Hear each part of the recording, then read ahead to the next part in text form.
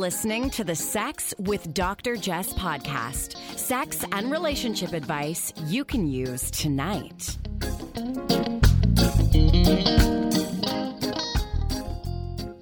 Welcome to the Sex with Dr. Jess podcast. I am your friendly neighborhood sexologist and relationship expert, Jess O'Reilly, here with my much better half, Brendan Ware. The intros just keep getting better and better every week. Every week he says he's going to work on something to say, and every week he's like, line. Please help me. Before we get started, a big thank you to Desire Resorts. 2 resorts down on the Mayan Riviera, couples only, clothing optional. Lots of fun stuff going on down there, and Brendan and I will be heading to Desire Resorts in October. You can check out the dates online, and of course check them out at Desire Resorts. Now, today, we are pleased to welcome Andrea Bain to the program. Andrea is a media personality podcaster. She was one of the hosts of The Goods on CBC, and she is also the author of the book Single Girl Problems. And Andrea's here to talk about just that, single girl problems. How you doing, Andrea? I'm great. Thank you so much for having me, Jess. How is everything going? I'm wonderful. Thanks for being here. So you've got this book, Single Girl Problems. Mm-hmm. I don't want to say you're a single girl. You're a single woman. Yeah, you know what? It's just Single Girl Problems was just easier. When you're coming up for a title for the book, and especially in this day and age, everybody's very particular about being called a girl or a lady or a woman. But I'm like, just for the book, I'm like, Single Girl Problems. Yeah, everybody it kind of rolls off the tongue a little bit more than Single Woman Problems. Sounds like you've got some kind of thing you got to book an appointment with your OBGYN to talk about.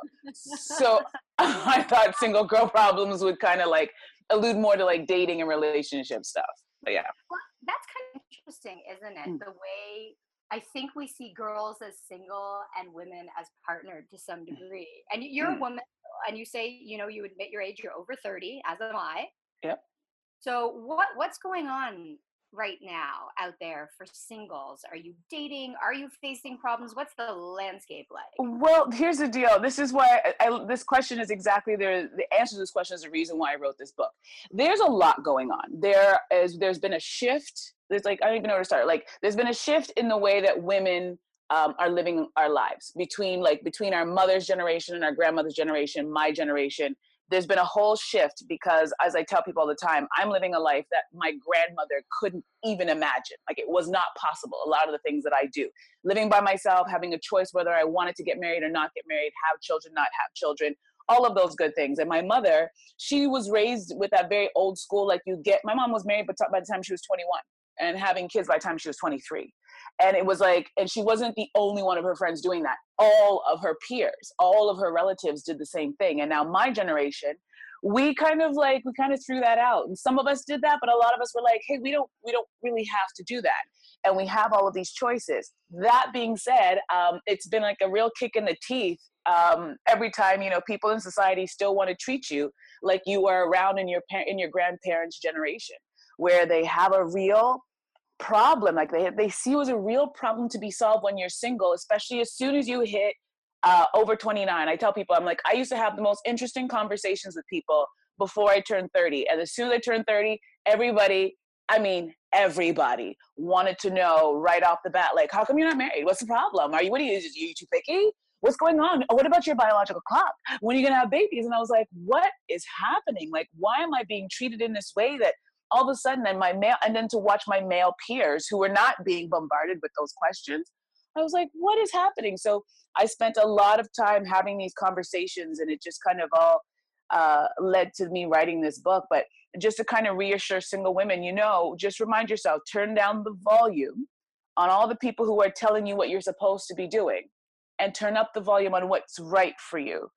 And I think that's why we see this whole shift in, for the first time in Canada, the number of single people outnumber the amount of people who are married households. There's a shift. In Europe, it's the same thing, like in a lot of countries, but we still we still treat women like, if you are not married, and if you don't have children, something's wrong. Your value's not as good. Nobody wants you. You must be damaged goods. And it's ridiculous, but a lot of people believe that. And I know I have a lot of single girlfriends who are depressed and settling for nonsense just so they can, get out of this horrible group. Because God forbid you sleep in your own bed like a starfish and create your own fun and create your own life. It's been interesting. Well, actually, that sounds amazing, having a bed all to yourself to begin with. I'm sure Brandon's thinking that right now, because I actually sleep as a violent starfish. I have been injured in my sleep. Yeah. I have been brutally injured. I wake up with scratches and bruises all over the place. So we have single girl problems and married men problems. Oh my God. He has to write a book, Sleeping with a Starfish. Sleeping with a Starfish. At least he's not having sex with a starfish, right? Well, that is a good thing. That is a very good thing. To be honest, some nights, it's the best a girl can do. Yeah. Some weeks, some months, once you're a sexologist, it's like they always say, if you have real jewelry. I remember my aunt who's really into jewelry and fanciness saying, once you have real jewelry, then you can buy fake jewelry because nobody will know the difference. They assume you have real jewelry. Well, once you are a sexologist, you don't really have to do anything because they just assume you're good in bed. Well, it's so true. Because if I met a guy and he was like, if I met a guy online and he was like, I'm a sexologist, I'm like, well, I'm about to get my edges sweated out because this is going to be good. He must know everything. I'm just going to sit back and let him do all the work. Perfect. Well, it's funny because that's my motto too. I'm going to sit back and let him do all the work. Yeah. The thing is, both of us have that motto, so it never really works out. That's not true. You're way more giving. So, okay. So I love what you're saying. I think this is such an important discussion because we know that there's a shift. We know that people are delaying marriage. We know that millennials are in fact rejecting marriage at this point, but a lot of people think they're going to come around.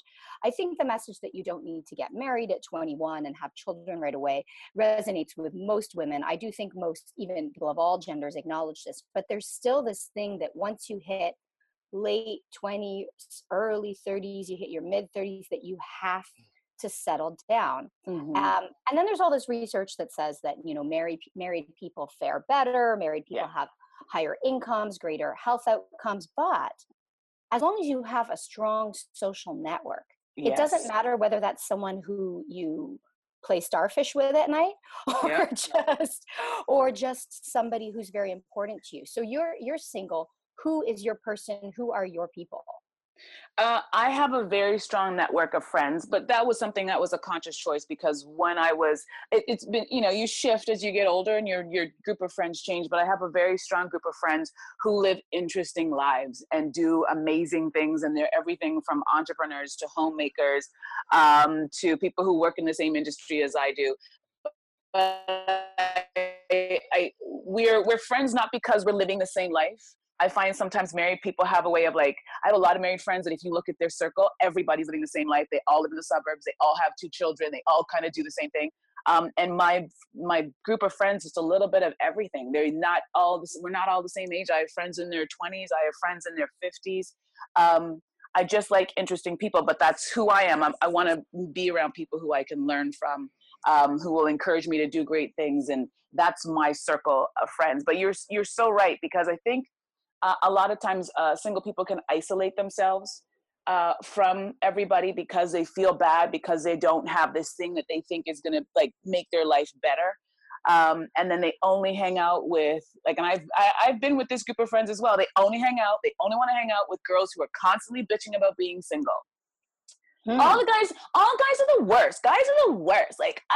You know what the problem is? You're just so amazing. And he's too intimidated by you.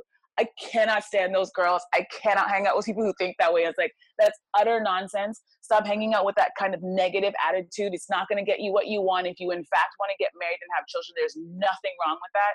But just because it hasn't happened for you when you think it should have happened for you, it does not mean that there are no good men in your city. If you live in a city like I live in Toronto, there are millions of people. And every day I talk to a single woman who's like, there are no men here. And I'm like, I beg to differ. I think there are a lot of men here.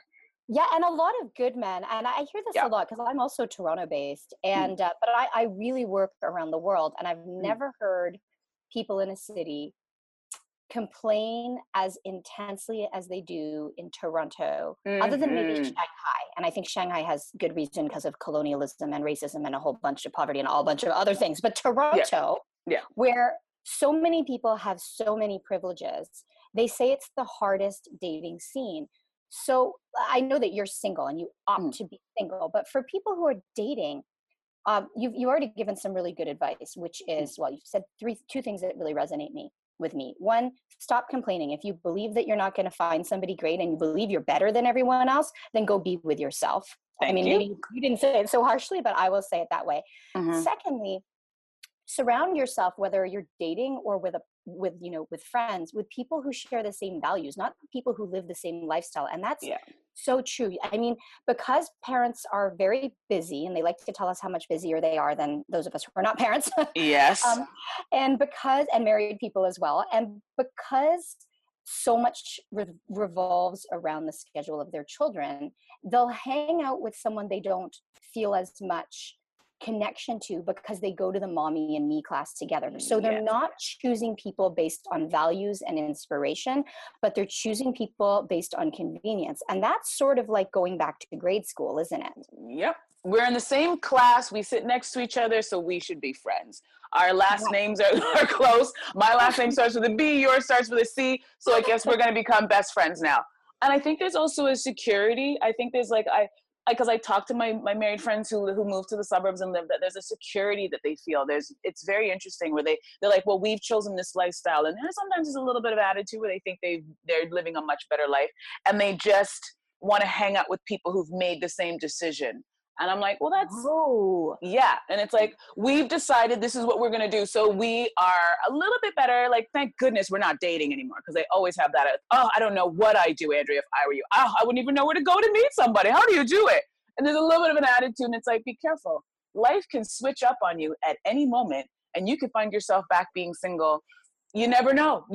But I think it's that security of just being around people who've made that same decision. So, and I don't want to make it sound like I'm talking badly about them, but I know a lot of single women who are around those women and they're dying to be those women. They think that they're living the best life in the entire world. And it's like, marriage will not make you happy. You have to make you happy. If you're a happy person, then you will choose a great happy person. Then you will have, all the happiness in the world. But if you think that just by it's not like a math equation where it's like, if I add this guy who has a good, job, and then we buy that house in the suburbs, and then we buy that minivan, and then I pop out 2 kids who are 3 years apart, because that's the way it's done, then I will have all the happiness in the world. And then there are a lot of people sitting in those houses who are very miserable, who are like, wait a second, this was supposed to make me happy. This was supposed to be the dream. And then they're a little bit like, wait, I was single and I was miserable. And now I'm here and I get all the things that everybody said I should have. And why am I not happy? Why am I so miserable to begin with? It's such a great exactly to say that you're ultimately responsible for your own happiness and not, forcing that decision or that thing to happen based on what somebody else says. Like I think that it's such an important point for people to hear. Yeah, and it applies to singles and couples alike because singles are sitting here waiting for the person to make them happy, some singles, and couples are sitting here waiting for their partner to make them happy. And as you said, marriage doesn't make you happy. One person doesn't make you happy. They enhance whatever you've already got. Exactly. So, but I want to go back to surrounding yourself with people who have made the same decisions. And I wonder if there's a piece of wanting to be with people who don't have a better life than you. Like, I'm wondering if you don't want to be around people whose lifestyles make you a little bit jealous. I'm not talking to you, I'm talking to all of us, to people. Because I see that sometimes my friends, because I have quite an exciting job, okay? I derive a big amount of fulfillment in my life from my job because I travel to a different place, usually to a different country every single week. And I have the security of Brandon back home, who sometimes comes with me, but sometimes is just waiting for me. And I find that some of my friends who have settled into that life don't ever ask about my work and almost don't want to hear about it. And you're saying that you surround yourself with people who have made the same decisions. And I wonder if it's because we don't want to want something else. We don't want to admit that, hey, you know what, that life could be exciting too, or I might be having more fun if. And I'm wondering if you think that whether you're single or partnered, you should choose friends whose life in some way could make you a little jealous, not envious, but you could say, man, I kind of wish I had some of that. And we see jealousy as so unhealthy in our culture, but I see it as something healthy because it helps you acknowledge what you're looking for, and then you can find pieces of it that fit your lifestyle. But isn't it about kind of getting inspired too from the people around? Like for me, I'm inspired from a work perspective by people who are motivated, excited. Like I don't want to be around the people, and again, I'm making work references here, who are constantly commiserating and complaining about the same thing day after day. I want to be around people who are like, man, I am doing this and this is exciting. And then in turn, I get excited about that. So you can apply those same principles to relationships, to anything at all. Yeah. No, I completely agree with you. And I think I like to use the word encourage. I like to be around people who encourage me and remind me that I'm doing well, but I could be doing more because we have the same amount of hours in the same day. And this person is kicking butt, doing all of these amazing things. I'm so glad you're my friend and you're telling me about all these wonderful things that are happening for you. And I'm happy for you because that's the most important part. And maybe that conversation also sparks, an idea in my head that, you know what, maybe I could be doing a little bit more. Maybe I do have to read a little bit more about this, or this. What could I be doing? Not to follow what they're doing, which I think is the problem between single, like the whole single girl problem, is that you hear you're at your girlfriend's, and especially when you go through these phases, I'm sure everybody knows what I'm talking about, where in your 20s, all of a sudden, 20s into like early 30s, you have like 1 million wedding invitations. Everybody's getting married. So you go to these weddings and it's all the pre-wedding jazz, and you see one of your friends being the center of attention at the event, and everybody's, oohing and eyeing, and she looks great, and her whole family, and everybody's excited, and she's excited, and there's a jealousy of like, I want what she has. Like, why isn't it my turn? Why don't I get to have that? But I really feel like the reality is that is for her. And in your own time, you can have that. But what are you doing in the meantime to make yourself happy? Don't try to get her happiness. That is for her, and she's met this person, and that is her story. What are you doing? Instead of like, and I think that jealousy sometimes can work against single people, where it's like, yeah, you're jealous because you're watching a girl wear a really nice big ring. We all like jewelry, damn it. Like we all like a good ring. I'm not gonna front. And it's nice to be at a party where you're the center of attention and everybody gets up and makes a great speech about you. But if you go to too many of those, I've seen it. You'll see single women at the party, they're sitting at that reception and they don't look so happy at the end of the night because they're looking at their lives kind of going, why don't I have this? Why am I not doing that? And it's like, sorry, go ahead. I'm like, and I think it's a dangerous thing to happen. It's inevitable because we're all human, but it's a dangerous headspace to be in, to think that because your girlfriend's happy, you need to do exactly what she's doing, and you want the same ring, and you want to date just like this, and you want 500 people to show up on a Saturday and celebrate you and hoist you. Listen, I've been to a lot of those weddings. Chinese wedding, my family has those. Yeah, I've been to a lot. Like, I'm also, my friends are very diverse. Like, I have a Sri Lankan friends who, like, that wedding, I think it was like 3 days. It was insanity. Yeah. And then I have a lot of Indian girlfriends. So that wedding, those are nothing less than 400 people. Yeah. Then my Greek and Italian girlfriends. Are you kidding me? Like, I don't even bother counting. So I've seen it from every single cultural background. So it's all the same effect on the single women of just like driving a little bit crazy. The best part of a 500-person wedding? You don't have to talk to everybody. You don't even have to go because they won't know if you were there. I was just about to say, you know what? I love leaving a party without saying a word. And the more people at the party, the more they do not notice that I've just slipped out and they don't even know when I left. It's like, I've come, I had fun. I gave the envelope. There's some money in there. God bless. I'll see you guys later. Exactly. Yeah. Yeah. So the other thing we have to realize is that not everybody wants that. It's a cultural prescription that you need to have that. But if you really dig down, it's like monogamy. Not everybody wants monogamy. So why are we just accepting marriage and monogamy as default settings? And if you do want it, good for you. That's amazing. Yeah. But figure out what you want. Don't assume that because there's a magazine and, you know, you can spend $30,000 on average that it's something you need to have, because it's not for everyone. And the wedding day is a really interesting thing to me, Andrea. I'm always saying, stop investing in your wedding and start investing in your marriage. Yes. The effort these people put in to the flowers and the napkin rings and all of these little pieces will have no outcome on your relationship. Right? You need to work on your happiness first. Now, I want to move on to something else. So as a single woman, you faced so much discrimination. So I know I have married privilege, and let's not even talk about the fact that I'm married, you know, to Brandon, who is successful and handsome and all these things. But just by virtue of being married to someone, as a woman, people treat me differently. There is status in marriage. And the flip side is that there are social costs to being single. So aside from strangers and taxi drivers asking about your marital status and making assumptions, what discrimination do you face, either from friends or in work as an entrepreneur, or, you know, from other couples? What are you up against? Well, it's a great question. And one thing that I researched in the book, because I wanted to find out the answer to this question. I wanted to know why everybody, even people, whether they were acquaintances or family members, were so interested and seemed to be so bothered.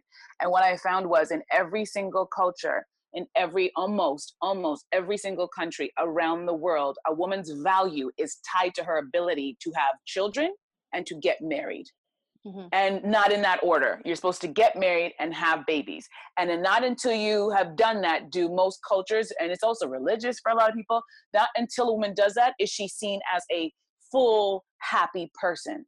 So if you figure, it doesn't matter where you live, it doesn't matter if it's 2018, it doesn't matter what year it is.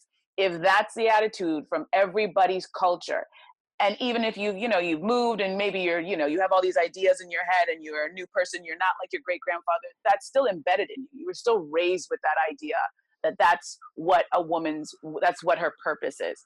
And as for the negativity, I've gone into what's baffling is, when I'm at a wedding reception or at a baby shower, I kind of go in bracing myself for these conversations, because that's usually where it comes up. And it's obvious. Somebody's changing their life by having a baby or getting married. So everybody's going to talk about it. And like, so who are you dating? But what's been really surprising is when I go into business meetings. I've been working in television for almost 20 years, which, your career has nothing to do with my dating status, has nothing to do with it. And the worst I've ever had was a woman who was an executive who I had a meeting with. I had a show to pitch to her.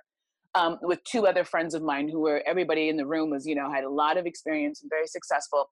And, you just start off shaking hands, nice to see you. And before I could put my butt on the chair in front of her desk, she made a face like she was confused. And she was like, so what's going on? I heard you're still single. What's that about? Oh my gosh. I was like, for me, that's the point. For me, yeah, exactly. Questions that a man who goes into a pitch meeting would never be asked before he even starts. Like, maybe the conversation might trail there in some natural way, but before I even sat down, she was judging me because I've known her for a while. So she was like, she's known me and I was single before. And she was just like, so what is that about? And all of a sudden my frame of mind and my purpose for being there was all like thrown away because I wasn't married. She was looking at me like, what's going on? Like, I don't understand it.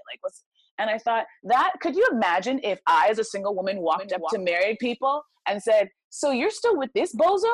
I thought you would have gotten rid of him. Are you still doing this? You made a baby. I want to say, listen, there have been times, so don't get it twisted. There have been lots of times that I want to say it, but I would never. But there is a comfort people have with just attacking. And another time I was working with another woman who's married, and she did all the things that women are quote unquote supposed to do. She's married. She has 3 sons. She got married in her 20s, all that good stuff. And so her and I are close in age. So she was looking at me and she was just like, yeah, so this is at a meeting at work. She goes, so I was talking to my girlfriends about you this past weekend. And we were just like, so what are you going to do? What's going to happen to you when you get older? Like you're not going to look this good forever. So what are you going to do? I was just like, I just really look around the room like, is anybody else hearing this BS? Am I the only person who's hearing this? Like, what are you asking me?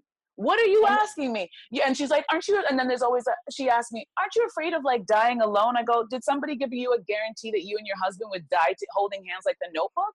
Like, no, exactly. And that's my biggest fear, like in marriage and also in life, because, you know, I live a bit of a singles lifestyle just because I'm gone all the time. Yeah. We have I mean, a lot of people say that, but like literally I flew in last night. I leave again this morning.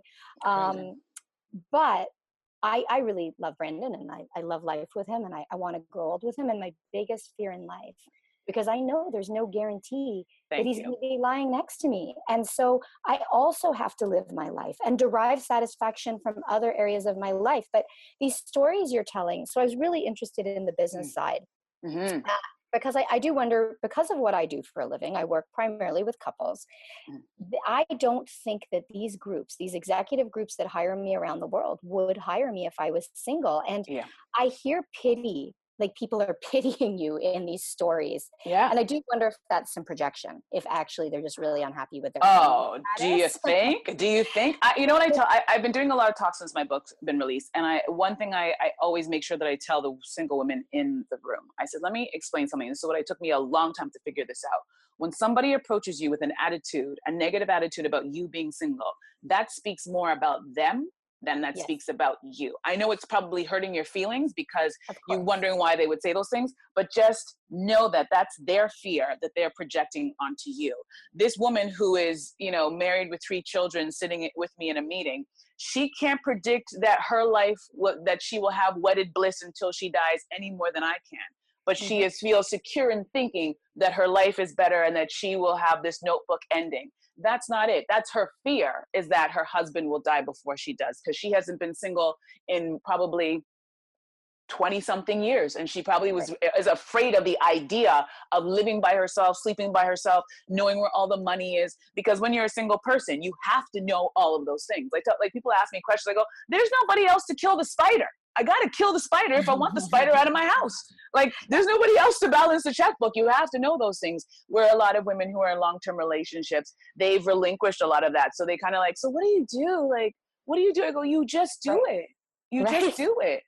Right. And Brandon needs me to kill every single spider. So if I was single, I'd probably the man here. I'd probably just go pick up and be like, can you kill that spider? So, but you become a better person for doing those things, for taking responsibility to complete the task that needs to be completed. I've said that before, that when I'm on the road, I do a lot of things that when I'm at home, Brandon does for me. And it's so good for me. Like, it's great to have a partner who, of course, balances you out and whatnot. But I think it's also nice to have that awakening.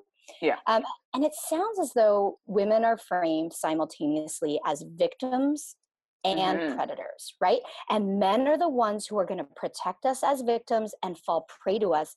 And I think I wonder if there's a distrust of single women. Like, do you ever feel like Jess, you're killing me right now. Yeah, we're talking very heteronormatively here. Yes, of course.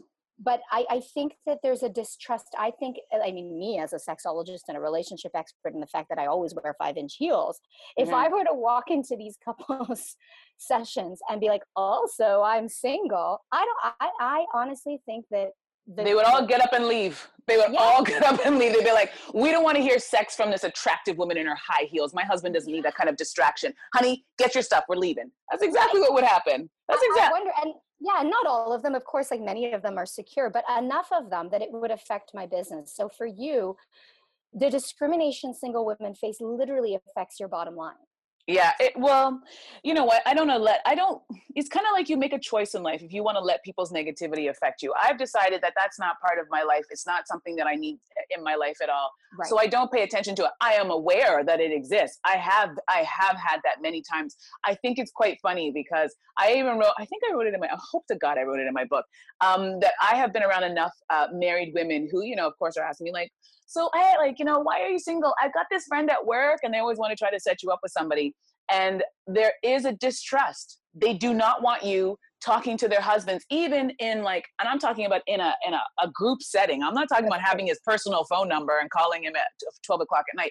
In a group setting, they're not too keen on you having a long conversation anything, and I mean long, anything more than 3 minutes with their husband that they can't hear every single word. There are a lot of women who are not keen on it, especially if I'm like you, I'm lipstick, hair done, high heels all the time. That's who I've always been since I was 9, and I begged my mother for my first pair of heels. And I make no apologies for it, but there are a lot of married women who are not. They think that because I'm single, I must be dying for a husband. And because I can't find a single man, then I'm going to start poaching husbands. I'm just like, first of all, sweetie, if I told you what I thought about your husband, you'd probably never speak to me again. And that's not who I am. And listen, yes, do those women exist? Yes, but are all of those women single? No.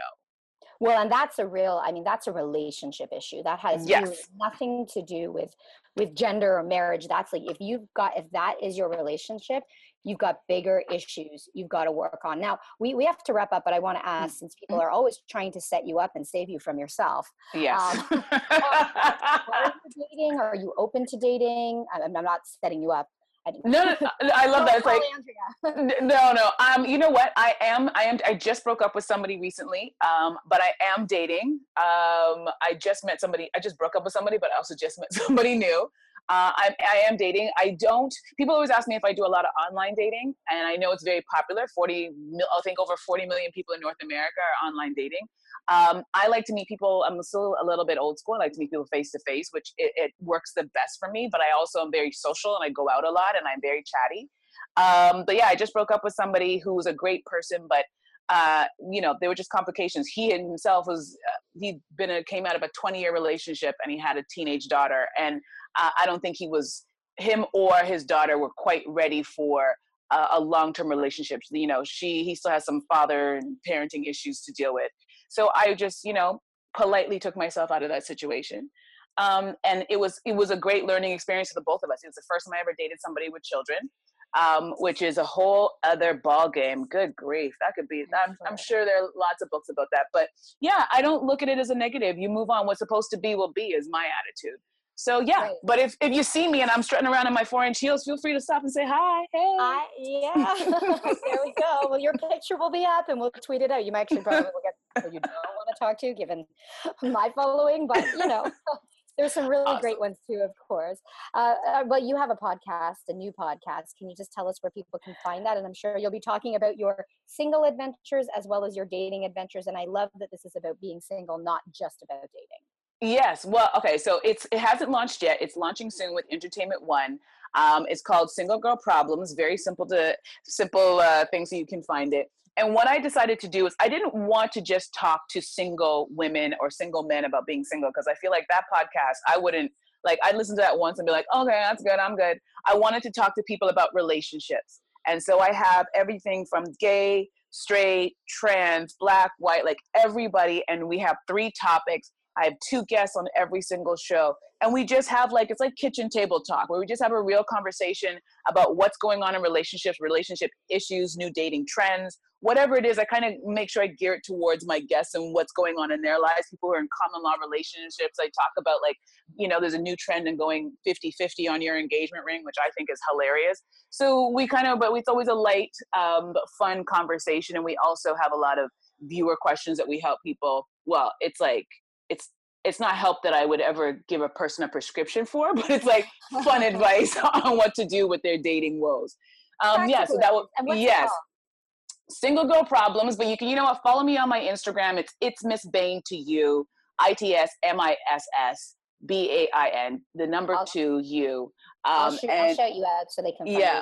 Exactly. And then as soon as it launches, I'll have it all on my social media so everybody can listen to it. And we have I think we have 10 shows already recorded, so you can binge and listen to everybody. And we have celebrities, we have experts, we have everybody. So it's been a blast. Amazing. Well, thank you so much for taking the time to chat with us today. I hope that we're in the same city, so I hope we run into one another. And I am chatty, so I will look for you and hopefully join you for a drink. Yes, we need to do a rosé date on a patio. I can feel that happening. 10 a.m. It works for me. Listen, it'll be time to drink somewhere. I'm good with it. There we go. Well, thank you again for being here. And we'll make sure folks that you find Miss Bain, and I'll shout her out and make sure that you can find all of her contact info and check out her podcast. Now, the more we chat about being single and having kids and how women are treated differently than men, the more I realize that women's bodies are seen as baby-making ovens. And I face this all the time because we've been married together 17 years and we don't have children. And people look at me with pity. They're confused. They want to like ask if people literally, Brandon, will ask me if we can have children. Wow. People I barely know ask about our fertility status. And the other piece is that we want to adopt, and I've wanted to adopt for about 17 years, and I had a podcast on it actually because Grégorien Jutras from, I just wanted to pretend I do my French accent there. French? Grégo from The Real Housewives of Toronto was my inspiration 18 years ago for wanting to adopt a child because she is adopted and she tells her story. And anyhow, you can go back and listen to that podcast. What a great relationship they have, too. They do, yeah. And Pierre just swoons over her, and yeah. I wish I was as eloquent as he is. No, yeah, you're not quite as poetic, but you're just as he's amazing. No, you're just as awesome. But because we want to adopt, people feel entitled to ask me about like whether we could have kids and all of these questions, and they would never ask Brandon those questions. What are you hoping? Like, what if you ask that question, and then the person that you're asking, hey, can you guys not have kids? No, we can't. We've been trying for 7 years and we can't have children. There's an awkward. You want an awkward silence? There you go. Yeah, But what Andrea had said in her comments today was so interesting. Number one, that you're responsible for your own happiness. Hinging it or hitching it to the idea of being married or having 3 kids or whatever it is that you think is going to bring you happiness won't necessarily do it. You're ultimately responsible for that. Not finding your group of people that are going to inspire and encourage you to be the best version of yourself, no matter whether you're married or not. And the idea that you're questioned. Like, women are questioned based on, are you married? Do you have children? Like, I'll tell you, I rarely get asked those questions. And when I am asked those questions, when I cross paths with people on the street that have I hate to say audacity to ask if I am still with you, I wonder what their motivations are. What are you hoping to achieve by asking me if I'm still with my partner? That's such a weird question. I get that. People say, are you still with, and they never remember your name. You know what? If you don't know my partner well enough, don't even ask me. Ask me about the friggin' weather. Yeah. Ask me about something else, because what are you hoping for? No, I'm not, man. It was terrible. Yeah. It was a horrible breakup. I never want to talk about it again. What's new with you? Here's what I'd say. We've consciously uncoupled. Oh, yeah. Oh gosh. Okay. So I want to wrap this up and talk a little bit about being single, and also a little bit about dating. But one thing I was thinking was that couples, if you are married, if you have a partner, we need to stop leaving single people out. We need to invite them along and include our single friends because, Brandon and I, we know 3 is not a crowd. We hang with singles all the time because we can learn so much from them. If you're going on a weekend trip and it's all couples, do not assume that your single friend doesn't want to join. Like, they like to do stuff too, and apparently they still like you, even though, you're a couple who hides out at Home Depot on the weekend and only posts pictures of you and your partner and your kids. And if you're part of a couple, hang out with single friends together and separately, because single people tend to be more social. They go out more, they meet new people, and they are more likely to do new and challenging things. Guess what? You need to be like that too, even if you're married. We know that single people tend to embrace the growth mindset and push their comfort zone. They show up to parties alone. I notice that people who are in couples very rarely do that. Like, if their partner gets sick, all of a sudden both of them can't come. Like, if the sick person needs to be cared for. You know what else is great about single people? What's that? They keep coupled people out past 9:30. It's true. You know what though? You and I go out, and I'll admit that sometimes I'm the first one to bounce. But one thing that I will not do is I am not going to drag you away from a party. And man, you are not going to leave a party anyways. I will never leave that party until they turn the lights on. It's cool if I want to go and I want to Houdini my way out of there and disappear. And I don't need you. I'm not going to force you to come back with me if you don't want to. Well, you're not strong enough to. What to physically force well, that me I off. might get arrested. You're trying to get me off of the table I'm dancing on? Yeah, for real. Or like pouring shots down people's throats. I don't do that anymore, man. Don't spread rumors. It's been like 6 months since you've been doing that. Stop. No, I'm a new Jess. Yeah. I'm a new Jess. So, yes, you don't have to do everything together, and I think we can learn a lot from our single friends in that respect. And if you are single and you are dating, I've been talking a lot about this lately, and I always like to leave you with some thoughts or insights. You can, choose to disregard them if they don't suit your needs. But I think it's really important that if you are dating, that you don't treat a date like an interview. Andrea was referring to some of her friends who go to a wedding and they see the wedding as a goal. And I don't think you can be so incredibly goal-oriented on a first or second or third date. So don't get hung up on assessing your date's assets and deficits. Instead, just focus on how you're feeling in the moment. And I've said this before, and I'll say it again. How you feel about yourself in the presence of another person is a good measure of the relationship. Whether it's your boss, a client, people you work with, your parents, your lovers, your siblings. Stop measuring and start feeling. And if that sounds a little abstract, I'll get a bit more specific. So if you're on a date and you catch yourself assessing the date or analyzing your compatibility, just wiggle your toes. Wiggle your toes to distract yourself from those thoughts and come back to the present moment and really get in your feelings. Like, get in there, because you need to take a breath and feel what's happening in your tummy or in your body. And it's so important whether you're on a date or you're with your partner.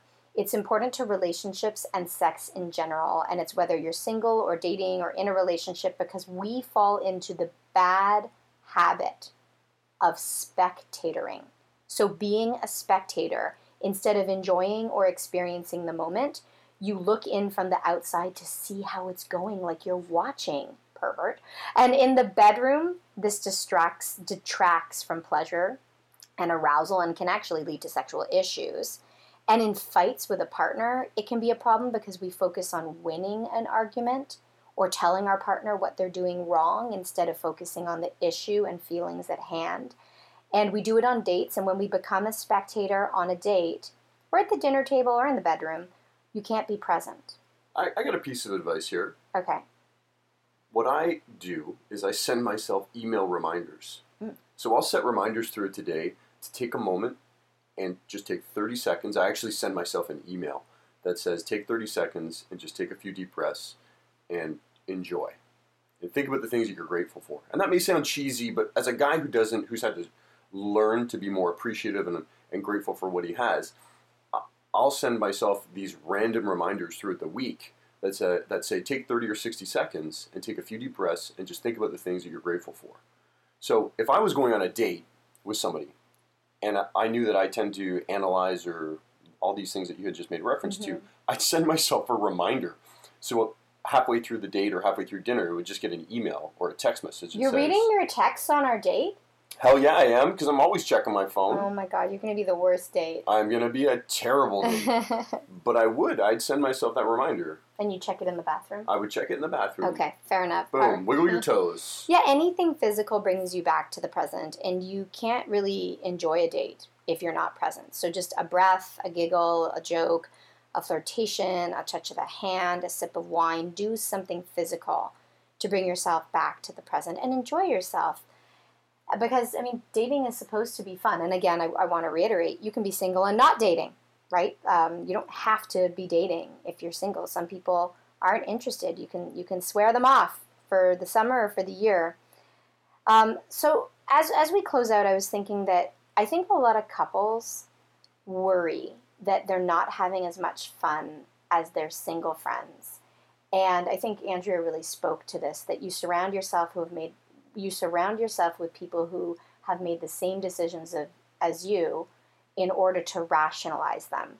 And I think couples, can be jealous of their single friends' independence and freedom, just like I think singles can feel they're missing out on the companionship or the idealized lifestyle of being partnered. And this is a phenomenon that is fairly universal. And we refer to it as normative idealization. So even though we can be a little bit jealous of what other people have, we tend to idealize and rationalize our own lifestyle. And we derive comfort and confidence in those choices that we've made from the belief that everyone else wants the same thing. We believe that everyone else would benefit from following in our footsteps. So in other words, we rationalize our relationship and life choices so that we feel better about them. And so I think what's really important in here is that we don't put our stuff on other people. Like, we realize that, like, for me, for instance, I really like being in a relationship. As do I. Those are deep thoughts by Jessica O'Reilly. No, yeah, but this normative idealization leads us to believe that what we're doing is the right thing, and it's not. It's what's right for us at this time, and it's not necessarily right for anybody else. So, but you can change that so easily. If you feel jealous about the fun that your single friends are having, you can have fun. Right, exactly. You can change it up, man. You can go out tonight, karaoke until 4 a.m, and you're going to tell me that you've got 3 kids and that you have the job to do and all these sorts of things. That's cool. I understand that you have responsibilities that I don't have or that we don't necessarily have, but it doesn't mean you can't have your own version of fun. Yeah, and when people make excuses, especially if you're in North America, I always remind them, like, they'll be like, oh, I can't invest in my relationship that way, or I don't have the energy for sex, or I don't have this or that. I say, just so you know, everything you're doing, somebody is doing without running water and electricity, and they're not that far away from here.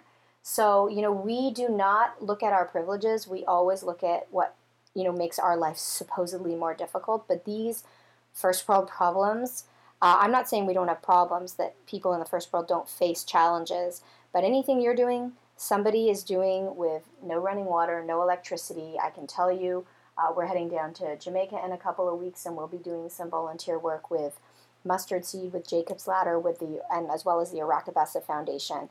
And the conditions in which many people live in this world put our concerns and the things that we worry about to shame. Wow, you want some perspective on how insignificant most of our problems are? And I don't mean that people don't have problems, health and financially, and mental health. But if you're worried about what clothes you're going to buy or car you're going to drive or what house you're going to get, go on a trip.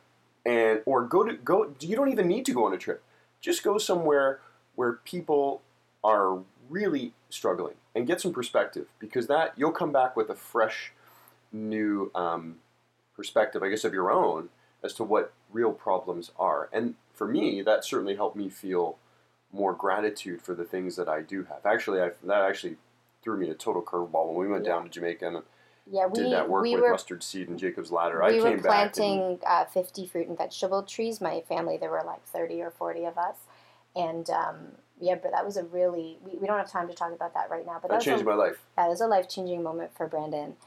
Even yesterday, I was on my way to the airport in New York, and LaGuardia, traffic was really bad, and I was worried that I was going to miss my flight, and I turned to my right, and there was an old man in a garbage can searching through like old corn husks and some lettuce and looking for something to eat because he was hungry. And I was reminded that, oh, I'm stressed about missing my flight.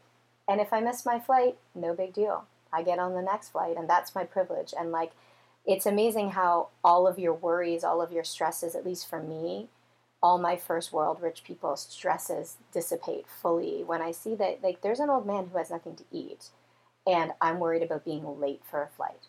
And it's a legit concern about being late, but... True, but I'm just reminded that it's not worth getting stressed about because I have zero control over the traffic, and I'm not driving. So there's nothing I can do and I did make my flight. But if I didn't make my flight, worst case is I get on the next flight, and that's the privilege with which I live.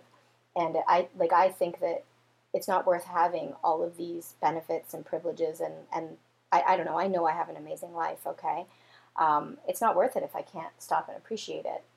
I don't know how we got there. Yeah, that was a real, deviation from what we were talking about. But I think at the end of the day, they're just, people have what, you always see things, the grass is greener on the other side. So don't get caught up in it. Yeah, and then the flip side of that, of course, is don't assume that what you have works for everybody else. So if your single friend says they don't want to be set up, don't set them up. That's what I was trying to get to, and then I thought of the man and the car ride yesterday. And, every day I have a moment like that where I'm reminded how lucky I am. And I hope that you have that moment today and tomorrow and every day, because for me that makes life richer and deeper and makes me feel more compassion, and with that compassion comes real happiness. So, and I think better relationships. All right, I'm gonna get too deep if I keep going and down the rabbit hole. Yeah, we're off to Montreal this weekend. I have some work, and hopefully we'll have some pleasure.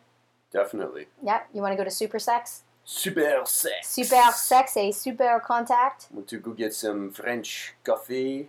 I'm going to stop. Yeah, maybe Brendan now. shouldn't do accents. Je peux parler français, non? Okay, now he's just showing off. Okay, folks, we ramble. Have a lovely weekend. If it's a long weekend where you are, enjoy it. Check out my Insta stories if you want to see our nonsense. We will be karaokeing. I have the voice of a songbird. What are you laughing at? I got no comment. It's a songbird who's not doing very well. Have a great week, folks, wherever you are. See ya. You're listening to the Sex with Dr. Jess podcast. Improve your sex life. Improve your life.